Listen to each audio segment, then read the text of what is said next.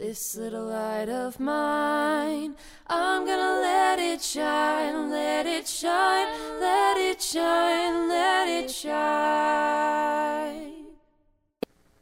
Thank you, Brother Ed, for leading us in that last song. That is one that I grew up singing in Southeast Georgia. That happens to be my grandpa's favorite song. So thank you for leading us in that and for teaching our Bible class and for serving as a mentor to me. We appreciate you and all the efforts that you're doing here. Corey, thank you for the wonderful communion thought this morning, brother. Good to see you up here. Corey's a good friend of mine. I thought you did an outstanding job this morning teaching us and reminding us to think through what communion is and what it represents. We're appreciative to you. I want to say good morning and welcome to the Mission Viejo Church of Christ. What a great day to be in the house of the Lord, amen? If you're visiting with us for the first time, we want to let you know that you are our honored guest, and we want you to do us a favor. In the back of the pew in front of you, you'll see a visitor's card. We just simply ask that you take that card out, fill it out, and you can pass that card in to me, or there's a box in the foyer, or you can pass that card to one of our 6 shepherds. We just want to have a record of your attendance so that we can invite you back out to this church, because I don't think you'll find a finer church in all of Mission Viejo. This is a special place, and we're excited that you are here with us. Before we begin, I've got to say 2 things. One is our Vacation Bible School update. I want to say thank you to everyone who's been helping out so far up to this point. Do want to say this: we don't need any more TP roles, okay? We have plenty of those now.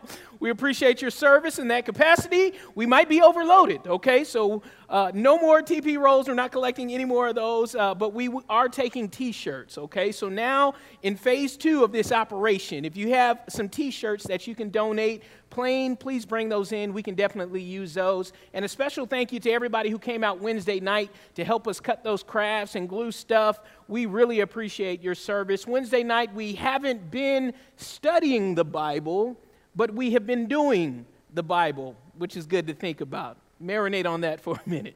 So we thank you for coming and serving in that capacity. This morning, I've got my brother in arms here with us, and I'm so excited to see him. Marcus is here along with his wife, Dawn, and their beautiful daughter, I believe, is here with him as well. Marcus is a writer for the Bay Area News Group, and he got to cover this whole year the Golden State Warriors and their rise to the NBA championship. I've seen him on ESPN and SportsCenter. It's good to see him and see him so excited about his Warriors. But Marcus, next year, it's all about the Los Angeles Lakers, okay? So enjoy your time, brother. Enjoy your time. This morning, today, we are going to close out our sermon series entitled Walking in Faith. And as you know, walking in faith can change our lives and the lives of the people we choose to surround ourselves with. And I believe we are in a season at this church where God is urging us to walk in faith to fulfill His purposes in the world. In part 1, we talked about the idea of being a fan or a follower of Jesus, if you can remember that far back. And we said that Jesus doesn't need any more fans. He has plenty of fans. What Jesus wants from us is He wants us to be followers. And if you recall, in week number 2, we discussed the importance of processing our next steps and focusing on the future and letting the past be the past.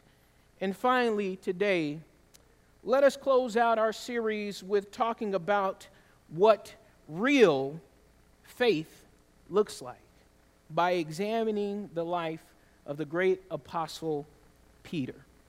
Now, if you notice, the definition of what is real has changed in America. Would you agree?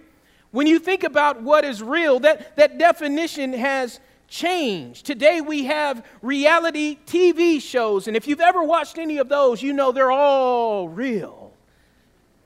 Nothing scripted at all, but they are reality television shows. What about real fruit flavors in your favorite foods or candies? I don't know. I don't eat that much candy, but real fruit flavors. It's changed. I had a friend who came out this way from South Africa. He was a buddy of mine, and he spoke the Xhosa language. Try saying that, right? He was African, and he came to America, and he said, Jason, when I come to America, you have to take me to this place where they serve real Angus beef. And I said, where do you want to go? He said, Burger King.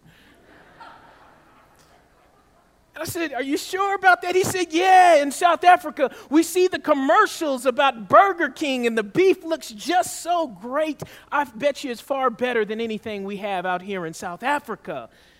And I said, all right, I'll take you to Burger King. So he ordered some beef. He ordered a hamburger. And he looked at the hamburger, and he said, what is this? And I said, that's 100% real Angus beef. And he was confounded and confused that day upon his definition of what he thought real was. The definition of real has changed. And I wonder if the definition of real faith has changed today as opposed to what it was back in the first, second, third centuries. I wonder if our definition of faith is a lot different than their definition of faith. I wonder what they would think if they looked at the modern day church in America and compared it to what they were going through at that time. I wonder what they would say about our faith. I think the definition of faith has changed. So what I want to do this morning is I want to take a step back in time, and I want to define and look at what real faith looks like as we examine the life of the Apostle Peter. So if you have your Bibles this morning, let's open up to Luke chapter 5. Luke chapter 5 and verse number 8. And the scripture here says this. When Simon Peter saw this, he fell at Jesus' knees and said, go away from me, Lord, I am a sinful man. Now, if you've ever read this passage before or studied the context of this passage, you know there were some very unique things going on, right? Jesus came to the earth in the flesh and began to preach and teach the good news to people in the surrounding regions. Great crowds of people would follow him. It came to a point where Jesus was so bombarded and crowded by the people, he hopped into a boat. And the boat happened to belong to Simon Peter. And he said to Simon Peter, go out just a little bit so that I can have some distance between myself and the crowd. And Jesus began to speak to the crowd. If you notice here, Peter's relationship with Christ began on the water. And that's a theme throughout Peter's entire life, if you think about it. So Jesus said, go out just a little bit and let me talk to the people. And if you remember the story, Peter had been out on the lake all day long and all evening fishing and trying to find fish, and nothing was in his nets. And he got so frustrated, and the rest of the fishermen, that they said, let's pull these nets in and let's start cleaning them, right? And if anybody is a fisherman this morning, you've probably experienced that before, right? I'm a cat fisherman, okay? I spent my childhood in Georgia, so I like going out and eating mudfish, as some people like to call them, right? And in order to catch a catfish, sometimes you've got to go into some areas and stay there all day because they're bottom feeders. And I can recall fishing at the lakes and at the rivers and staying out till 2, 3, 4 in the morning, watching the sunrise and not having a single bite. And when you're at that point, you finally give up and say, okay, it's time to go home. And when you finally get to that point of being a fisherman and giving up, the last thing that you want to do is go back out to the water and try again. You're ready to go home. Forget the fish. We'll eat some chicken. Amen. But Jesus was here with his disciples, and he changed the situations. They had begun to clean their nets and were ready to go in for the day. And Jesus said to Peter, put your nets back into the water. And I bet you Peter was like, what are you talking about? I was out here all day and I just cleaned the nets. The last thing I want to do is throw them back in the water. But because you said so, I'll do that. And then the scripture says that they caught so much fish that as they begin to load it into the boats begin to sink. And here's Peter's response: "Go away from me, Lord, because I'm a sinful man." Peter realized his sinful condition and knew he was unworthy to be in the presence of God. And that's the first thing that I want you to remember about real faith. When you have real faith, you realize constantly that you are in a condition of sin. No matter how long you've been in the church, no matter how many times you read your Bible, no matter how many good works you do, you're always reminded that you're a sinful person. That's the start of real faith. That's how it begins. And you realize in comparison to the life of Jesus that you are just so unworthy to be in the presence of God. And that's why worship is so powerful for us, right? When we come to the Lord's house on a Sunday morning and we get to worship Him, we're thinking in our minds, we're just so unworthy to even be here and to know the Lord. But because of His grace, we're able to approach Him through prayer and through communion. And that's really the foundation of real faith, realizing that we're all broken pieces of pottery and we're just so unworthy. But thanks be to the Lord for His grace and His mercy. And that's where it begins. That's the foundation of real faith. What else does real faith look like? Let's turn to Matthew chapter 14, verses 29 and 30. Here we see another theme of water with Peter, right? And I just want you to keep that in the back of your minds as we continue on. Another situation here. Matthew chapter 14, verses 29 and 13. "Come," he said. Then Peter got down out of the boat and walked on the water and came toward Jesus. Wow. But when he saw the wind, he was afraid and beginning to sink, cried out, Lord, save me." And we all know this passage of Scripture. We've all read through this before.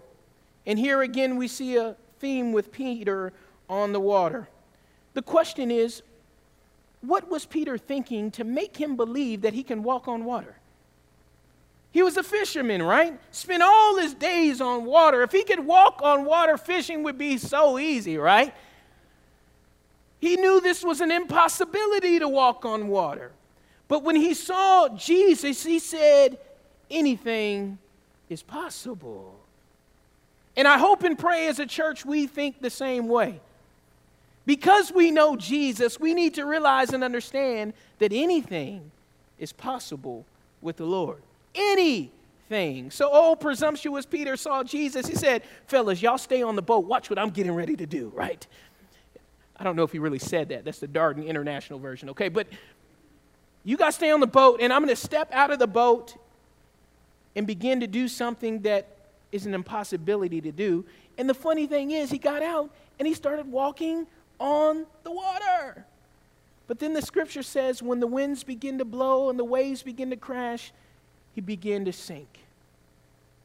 His faith allowed him to walk on the water in his relationship with the Lord. Here's what I want you to know about real faith, okay? In real faith, there are ebbs and flows in your journey. Can you identify with that? Can you think back in a time in your life where you just felt so on fire for the Lord and doors were opening up and you saw blessings left and right and you were doing things that you thought you could never do? We all can think back at those times, right? Where you were doing some amazing work and things were opening up and God was really blessing you. But then a difficulty occurred, right? And what did it do to your faith? It challenged you. Have you ever been unemployed before? That's a challenge.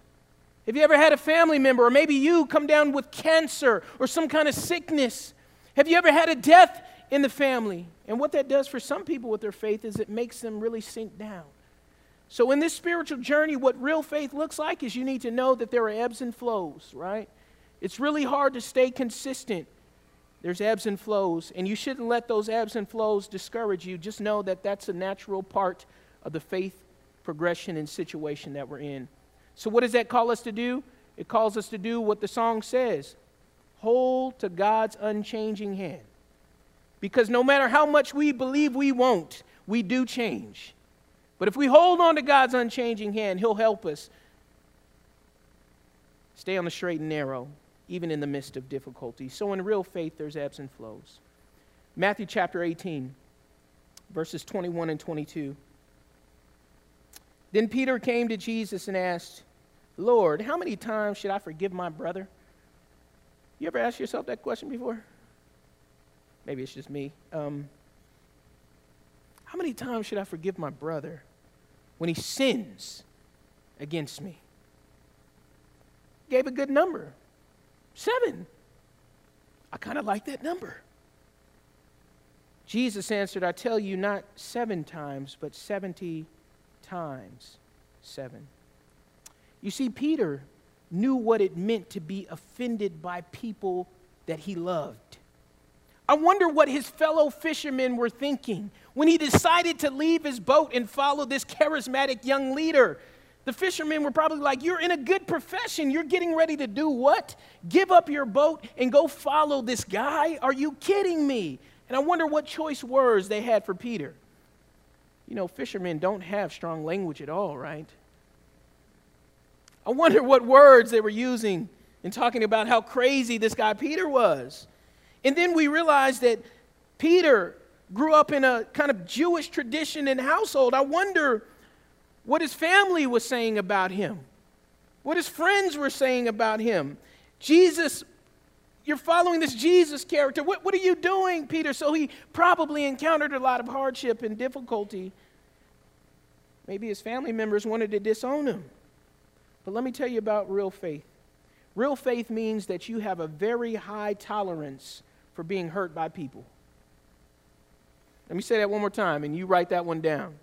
Real faith means that you have a really high tolerance when it comes to being hurt by people. Real faith means that you are a subject matter expert in overlooking offenses and forgiving. That's real faith. When someone cuts you or says something about you, you're able to overlook it, right? I had that situation happen to me the other day. I'm driving, minding my own business, listening to VBS music. Some person cuts me off and then gives me 2, I don't know what they're called, phalanges, maybe? Is that the right word? I don't know, but gave me 2 of them, not 1, but 2 at the same time, and they were still driving. I don't know how that happened. That person was at fault. Then they had the nerve to project it onto me like it was my fault. And the first thing in my head is I got really upset, and then I said, wait a minute. I'm a believer. What are you going to do to that? There's nothing for me to be upset about. I'll pray for you. And we got to learn to let things go and forgive. We have a high tolerance, but I know some people in the church that get so offended about any and everything. And that's not what real faith looks like. Real faith means that you are long suffering, and it takes a lot and a whole bunch to cause you to be offended. But many of us who have been in the church for a while, sometimes we see the exact opposite. Don't talk about that tuna casserole, right? Don't talk about the color of the carpet. Don't talk about this or that. But we have a high tolerance, and we're able to forgive. And forgiveness is a very, very powerful, powerful tool. And if you have real faith, that's what you have, an ability to be a subject matter expert on forgiveness, to let things go. I'm almost done here, church. Galatians chapter 2 and verse number 11. You guys have read through this passage before. I find it very interesting here. It says this, when Peter came to Antioch, I opposed him to his face because he was clearly in the wrong. Have you guys read through this passage of Scripture to know what was going on here and why Paul had to rebuke Peter and oppose him to his face? Believe it or not, Peter had a habit of being hypocritical at times. And aren't we all guilty of that at times? Peter had this habit of being hypocritical sometimes. And the story goes that sometimes he would fellowship and eat with Gentiles. But his Jewish buddies weren't around, so he felt like that was okay to do. So they are eating bacon and all kind of stuff, right, that you shouldn't have been eating according to Jewish tradition and customs. And Peter was having a good time eating all of that stuff. But when his Jewish buddies came, He acted like he didn't even know the Gentiles. Wouldn't fellowship with them, wouldn't talk with them, and definitely wouldn't eat with him. And then Paul had to rebuke him to his face. And you know what Peter did? Who do you think you are talking to me like that? I'm leaving. That's not what he did. Real faith means that you are able to accept and you welcome correction in your life. And that's a hard one to do, isn't it? Real faith means that you're able to accept and welcome correction in your life. Real faith means that you acknowledge that there can be error in your life that you're unaware of. And that's what it means to have real faith, to know that you could be wrong at times. I could be wrong at times. And we need our brothers and sisters in Christ and others to come and gently correct us and make us aware. And then lastly, Matthew chapter 16, verses 22 and 23. This is a very interesting passage. Peter took him aside and began to rebuke him. Never, Lord, he said. This shall never happen to you. Jesus turned and said to Peter, get behind me, Satan. You are a stumbling block to me. You do not have in mind the things of God, but the things of men. Do you understand what's going on right here? Peter rebuked Jesus. Just think about that for a moment. God in the flesh, Jesus. Peter rebuked Jesus. That's like your kids telling you to be quiet. Or no, Mom, you're wrong. I won't go to bed at 8:30. The audacity to think that you could rebuke God in the flesh, but that's what Peter did. Jesus, this won't happen. You know, it reminds me of this. I wonder if Jesus came back to earth and said, it's okay to clap and raise your hands in worship. If some of us would say, that's not what the Bible says, Jesus. Right? Jesus, you don't understand. That's not what it says.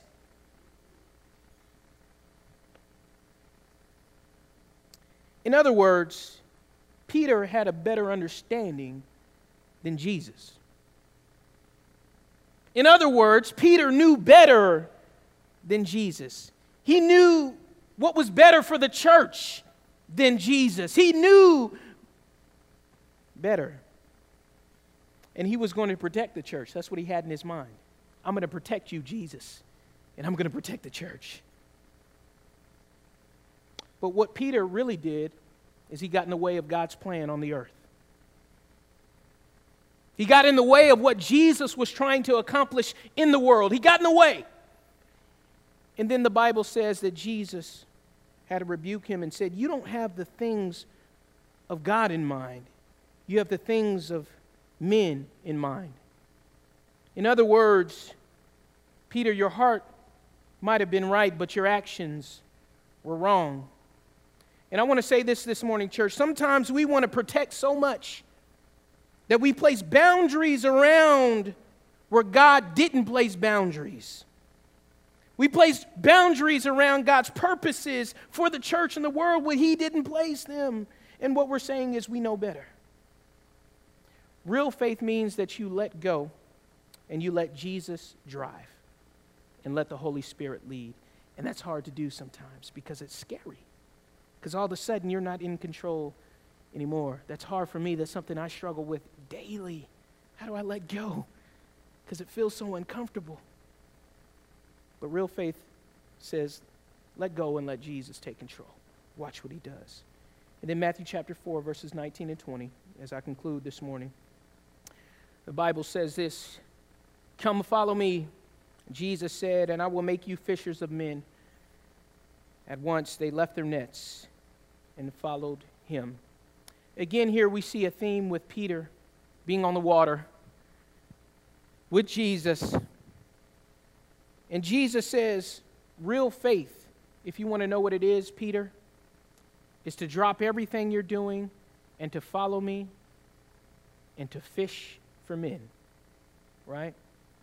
That's what real faith is. And I think today, culturally, in many of our American churches, maybe we've lost sight of this just a little bit. Because in our minds, faith is all about consumerism, I think. We come and we are entertained, or we come and we are fed and then we leave. We come and that's what we do, and that's real faith. But Scripture says real faith is following and making fishers of men, or being a fisher of men and making disciples. And let me say this real quick too.